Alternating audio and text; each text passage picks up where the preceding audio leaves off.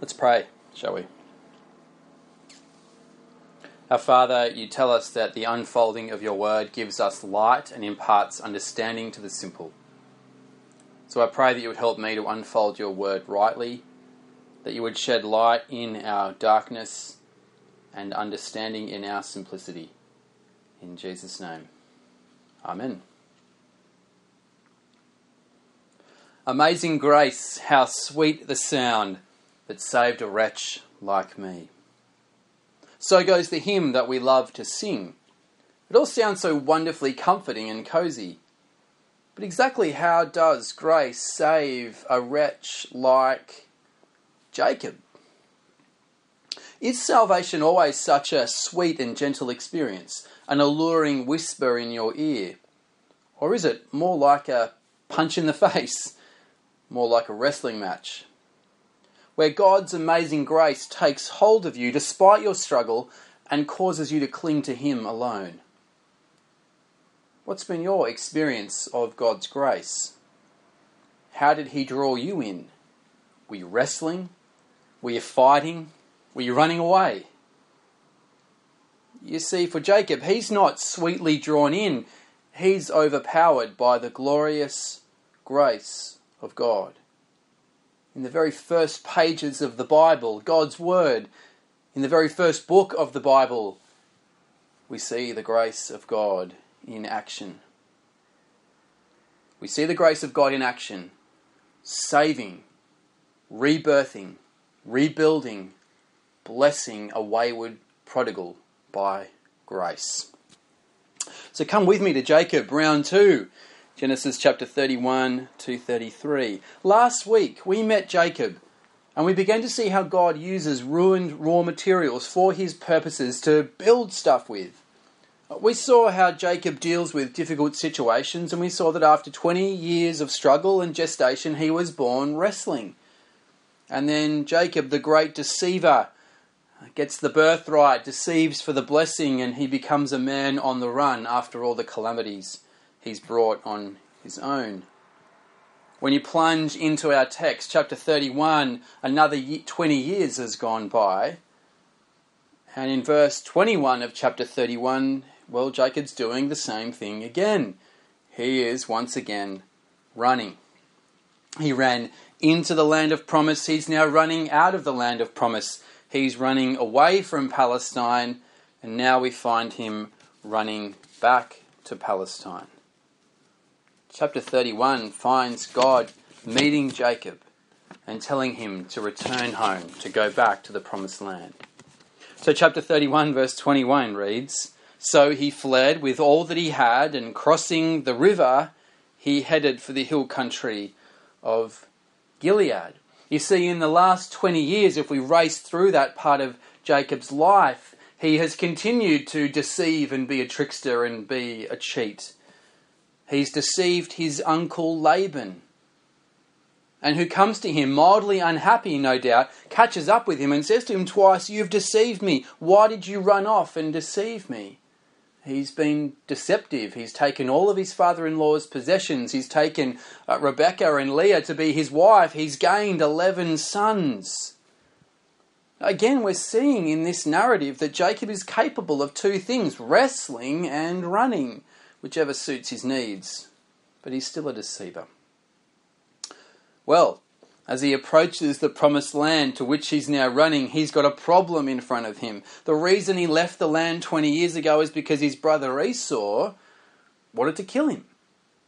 So Esau stands between Jacob and the promised land. And we get a scary report in chapter 32, verse 6. When the messengers returned to Jacob, they said, "We went to your brother Esau, and now he's coming to meet you, and 400 men are with him."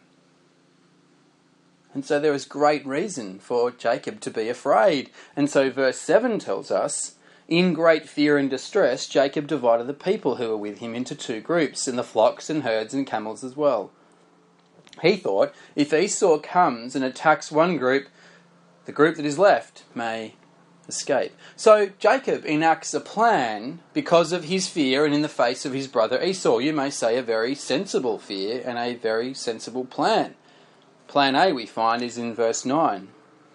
Then Jacob prayed, O God of my father Abraham, God of my father Isaac, O Lord, who said to me, Go back to your country and your relatives, and I will make you prosper.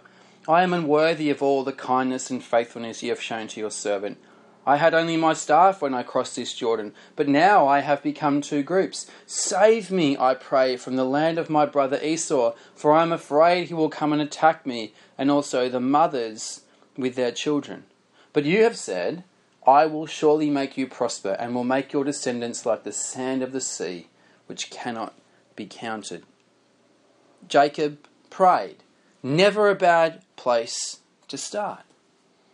And we see he comments, when he ran out of the land of promise, he was alone and had nothing. In the meantime, he's become healthy and wealthy, if not wise. He's got a great company with him, a small nation, you might say. God is fulfilling his promises to him. He's got lots of lives with him. He's got lots of children. He's got lots of animals, and so he's concerned for them. So plan A is he prays. But this is Jacob, so just in case plan A doesn't work, he's also got a plan B from verse 13. He spent the night there, and from what he had with him, he selected a gift for his brother Esau, 200 female goats and 20 male goats, 200 ewes and 20 rams, 30 female camels with their young, 40 cows and 10 bulls, 20 female donkeys and 10 male donkeys. He put them in the care of his servants, each herd by itself, and said to his servants, Go ahead of me and keep some space between the herds. He instructed the one in the lead, When my brother Esau meets you and asks, To whom do you belong, and where are you going, and who owns all these animals in front of you? Then you are to say, They belong to your servant Jacob. They are a gift sent to my lord Esau, and he is coming behind us. He instructed the second and the third and all the others who followed the herds. You are to say the same thing to Esau when you meet him. And be sure to say, Your servant Jacob is coming behind us. For he thought, I'll pacify him with these gifts I am sending on ahead. Later when I see him, perhaps he will receive me. Perhaps he'll forgive me. So Jacob's gifts went on ahead of him, but he himself spent the night in the camp. Basically, what Jacob does here is he takes all his wealth and divides it up into large clumps, and then he goes and finds a high place on a hill, sits there alone to watch all that's going on. There's an army of 400 in the distance headed up by his brother Esau, and he's sending his first gift of cattle and bits and pieces, and then he watches to see what Esau will do with them. If Esau accepts them, great, that's a good sign. But if Esau slaughters them, then I can always run, says Jacob. Pretty much defined his character up until this point, his ability to run. If that first group is safe and the second lot slaughtered, I can run. But then that night, verse 22, Jacob got up and took his 2 wives, his 2 maidservants, and his 11 sons, and crossed the ford of the Jabbok. Jacob at the Jabbok. Small pun, it's not very funny, but it forces us to remember his name, for his name is crucial to the story. Verse 23. After he had sent them across the stream part of the Jordan River, he sent over all his possessions. So Jacob was left alone, and a man wrestled him until daybreak. He's got a plan B, which is he will run if that's what's called for. He's now alone, and a man wrestled him until daybreak. That is a long wrestling match. But we know that Jacob is a good wrestler, don't we? He's been wrestling before he was born. He's got form. He's got skill. Second half of verse 25. When the man saw that he could not overpower him, he touched the socket of Jacob's hip so that his hip was wrenched as he wrestled with the man. Then the man said, Let me go, for it is daybreak. It's an incredible event. We know that the man wrestling Jacob is God. God who is man. God who curiously enters the limitations of human flesh and deals with those weaknesses implied by that, and yet does not lose the match. We're dealing with this sort of God. In verse 25, Jacob's hip in the wrestle is dislocated by God. That's a serious sporting injury. Doesn't mean that Jacob can no longer wrestle, but it does mean something significant for our story. The man says, "Let me go. Night is ended. It's daybreak." That's the bell, ding ding, that ends the match. But Jacob replied, "I will not let you go unless you bless me." Verse 7, the man asks, "What is your name?" The man asked. There was another context just recently where Jacob was grasping after the blessing and somebody said to him, "What is your name?" And he answered, "I'm Esau, your firstborn son." What is your name? Now he says, Jacob, the grasper, the supplanter, the cheat, the sinner. I believe Jacob makes a confession here. I'm the one who bears this name. Upon making that confession, verse 28, then the man said, "Your name will no longer be Jacob, the sinner, the grasper, the supplanter, but Israel, because you have struggled with God and with men and have overcome." Let me just take a step back for a moment and say, here we've got 20 years, we've got a wrestling match, and we've got a man, a name being given to him, which is significantly tied to the wrestling experience. Virtually all of this is an echo of the story we saw at his birth, yeah? My point is this is Moses' way of telling us that Jacob is being born again. It's a new birth. It's a narrative, it's a story crafted to tell us that this is Jacob's second birth. He's becoming a new man, being given a new name in his and through his encounter with the living God himself. Jacob in verse 29 responds to all this by simply asking, "Please tell me your name." But the second half of verse 29, "Why do you ask my name?" Why do you ask my name? It's as if God says, "Don't you know Jacob who blesses you? Don't you know who has carried you through every step of the last 20 years, made you wealthy, who's given you success, who's given you children, who's growing you into a nation? Don't you know Jacob who longs to bless you?" And Jacob in this experience discovers who he has been wrestling with all along. He's been wrestling with a God who has longed to bless Jacob from the beginning. See, Jacob hadn't any need of grasping or fighting. He only needed to trust in this God. His enemies, Esau, his brother, his father Isaac, Laban, his father-in-law, all of his enemies were the ruin of his grasping and wrestling. And all he needed to do was trust the promises of God, cling to God, and to receive his blessing. You see, here we have in Jacob a character being torn down, broken, being left with nothing, but in this wrestle, he is blessed. Verse 30, Jacob called the place Peniel, saying, "It is because I saw God face to face, and yet my life was spared." Jacob leaves the land running in fear and naming the place where he is sitting. He now enters the land running and names the place where he is sitting. But what is the one thing he cannot do? We can't enact Plan B. Plan B has been stripped away from him. He cannot run away. Verse 31, the sun rose above him as he passed Peniel and was limping because of his hip. What a beautiful phrase. The sun rose. A new day is dawning, full of hope, full of aspiration, but he's limping because of his hip. See, God's removed his ability to run, the thing that defined his character in this story up until this point in so many ways.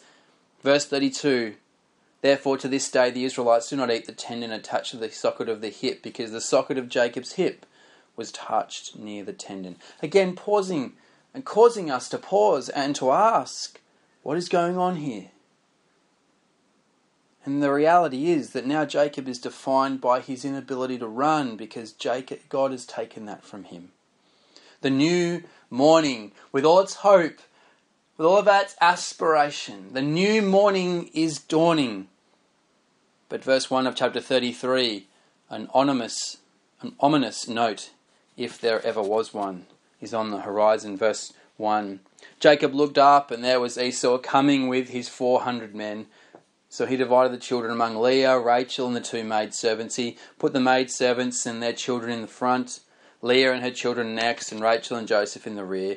He himself went on ahead and bowed down to the ground 7 times as he approached his brother. Jacob's not at the end of the queue at this stage, but at the head of it, because he will not run. That plan has been removed by God. He will not run. And so he bows down as he approaches his brother. Verse 4, but Esau ran to meet Jacob and embraced him. He threw his arms around his neck and kissed him, and they wept. Then Esau looked up and saw the women and children. Who are these with you? He asked. Jacob answered, they are the children God has graciously given your servant. Then the maidservants and their children approached and bowed down. Next, Leah and her children came and bowed down. Last of all came Joseph and Rachel, and they too bowed down. Think back. What was the blessing that Isaac gave Jacob? The blessing was that your brother will serve you. Your brother will bow down to you. But now Jacob is bowing before Esau. Jacob is calling Esau his Lord, his master, and Jacob's speaking of himself as the servant. Isaac's blessing doesn't count for anything in this story. Verse 8, Esau asked, what do you mean by all the droves I met? To find favour in your eyes, my lord, he said. But Esau said, I already have plenty, my brother. Keep what you have for yourself. No, please, said Jacob. If I have found favour in your eyes, accept this gift from me. For to see your face is like seeing the face of God, now that you have received me favourably. Please accept the present that was brought to you. For God has been gracious to me, and I have all I need. And because Jacob insisted, Esau accepted. Then Esau said, let us be on our way. I'll accompany you. Jacob's figured out, based on the fact that he's just had an interaction, a wrestle with a living God, and lived, that all that he's stolen is worth nothing to him. Worse than nothing, it's the curse that he thought it would be. So he gives back what he's stolen, the stolen blessing, and says, this belongs to you. Why? Because I have seen God himself, and I have been blessed by him. I know what it means to meet the living God and live. And that is the blessing that God has intended for his people. Not a stolen blessing, but the blessing given by God to him the night before. And in that, verse 11, please accept the present that was brought to you, for God has been gracious to me, and I have all I need. What a wonderful phrase in verse 11. God, in his grace to me, has given me all I need. A broken man who will never run again, who's returning the stolen blessing, knows that he has all he needs because he has met the true and living God. I wonder if we can say, I have all I need, as the dark days approach. And they tend to come along at some point, don't they, in some way in life. Can we say, no matter what comes my way, I have all I need because I have met God? The very last verse of chapter 33 is really telling. Jacob indeed enters the promised land again. He arrives safely, verse 18, at the city of Shechem in Canaan and camped within sight of the city. He's back in the promised land. just as God promised. He has a small nation with him. The promises of God we met in Genesis chapter 12 through Abraham are now being realised through this ruined raw material of Jacob and his kind of similarly ruined raw material family and Israel. Verse 33 is telling. Have a look at verse 33, verse 20. Upon returning to the land, there he set up an altar and called it El Elohe Israel. God, the God of Israel. He worships the true and living God for the first time in his life. When he prayed to God in chapter 31, he prayed to the God of Abraham and to the God of Isaac. It was always someone else's God. But now he can say, I have all I need. Now he says, this God, Yahweh, is my God. The same God that made great promises to Abraham and kept them. The same God that made huge promises to Isaac and kept him. This is my God. For the first time he acknowledges Yahweh to be the God of Israel, my God. He worships the true and living God. From sinner to saved by the grace of God. From saved to being blessed by the grace of God. There are a number of curious things in this story that I have well and truly overlooked. For example, Jacob, we see one man alone on a hill, broken, pointing us to Jesus.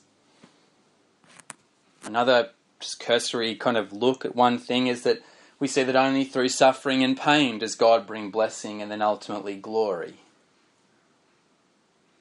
But let me just consider one thing in some detail. Chapter 33, verse 4. Chapter 33, verse 4. But Esau ran to meet Jacob and embraced him. He threw his arms around his neck and kissed him, and they wept. Does that ring any bells? New Testament bells for you? It's virtually the same wording that we find in the words of Jesus Christ in the parable of the prodigal son. We see it in chapter 15, verse 20 of Luke's Gospel.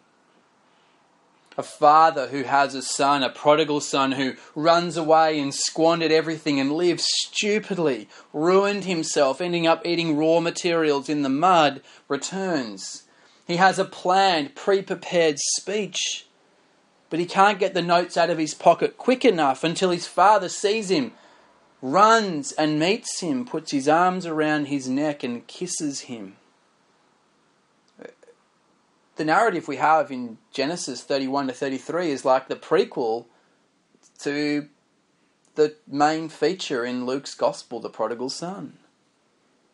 It's the picture of the father taking hold of that son and being restored in a relationship with him. A son who has been broken down, who has nothing to offer but has been accepted back and then blessed. And here Esau receives his brother in that way. A picture of God embracing a wretch and offering scandalous forgiveness and lavishing blessing upon him. Jacob's the prodigal son. I have no doubt that when Jesus told the parable of the prodigal son, as recorded in Luke 15, he was thinking of this particular incident. Jacob's the prodigal son. But in his weakness, God is at work. And he's making him into a person that he wants him to be. God's not just tearing down his character, he's building a character that will be useful to him and his purposes. Israel becomes a grand, large nation, but still weak among the other nations of the world. But in its weakness is a vessel of God and his choosing, and becomes useful in the purposes of God as Israel clings to the promises of God. But because they cling imperfectly, then comes the true Israelite, Jesus, who in his weakness, not despite his weakness, but in his weakness, is useful to God's ultimate plan of salvation to bring blessing. as God's own Son, Jesus Christ, clings to the God of grace on the cross, broken, beaten, alone, with nothing. In that, Jesus becomes a blessing to all the nations of the world. Genesis 12, through Israel, all the nations of the world will be blessed. Through the true Israelite, Jesus, all the nations of the world will be blessed. The Apostle Paul says, when I am weak, clinging to God, then only am I strong. As he then takes the gospel of God's grace to the ends of the earth. And the story is unfinished. What about us? What about you? Can we say the same thing? That we've been torn down by God, not for our destruction, but so that he takes us and says, cling to me, cling to my promises, so that his work can be completed in our lives, so that he can accomplish his good purposes in our lives, that through us, blessing would go to those people in our workplace, in our home, in our friendship groups, in our sporting clubs, wherever we might go. You see, God is at work in our lives by his grace, not tearing down our character, but building up our character, teaching us that our identity and sufficiency lies in God alone. That we don't get blessing by grasping and stealing, we get it as a gift. Growing in us the character of Jesus Christ, preparing us, shaping us, growing us, fitting us out for something better. You see, I believe that's what God is doing, has been doing, did in the life of Jacob. I believe that's what God is doing right now in our lives. God, in his grace, painful as it might be, is teaching us that independent, self-sufficient people can't enter the kingdom of God. The promised inheritance that will never perish, spoil, or fade. The only way into that blessed future is to cling to Christ, rely on Christ, and receive all the blessings of being in God's family through Christ. Jesus warned us. He warns us in Luke 18 verse 17, unless you receive the kingdom of God like a child, as a precious gift from the Father. Again, John 15, 1 and 2 in verse 5, Jesus says, apart from me you can do nothing, let alone enter God's kingdom. So stop fighting. Cling to God. Rely on his grace, both in life and perhaps even more aptly in death. And by his grace, in the power of the Holy Spirit, he will take you home to the promised land. It may be a painful journey. Yeah, at times it is. But although painful, although not always sweet sounding, God's gracious promises always lead to glory. Cling to him. By God's grace, we have been rebirthed, rebuilt, blessed for a great future.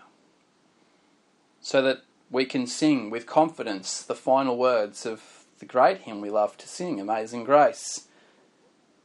When we've been there 10,000 years, bright shining as the sun, we've no less days to sing his praise than when we first begun. Amazing grace. Cling to it. Let's pray.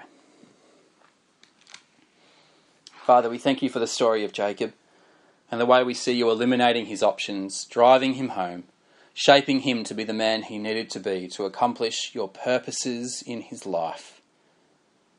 And we see the same thing, your hand at work in the story of the nation of Israel, in the story of the true Israelite, your Son, Jesus Christ, and in our own story. in our weakness. Thank you that you take hold of us and use us to accomplish your purposes.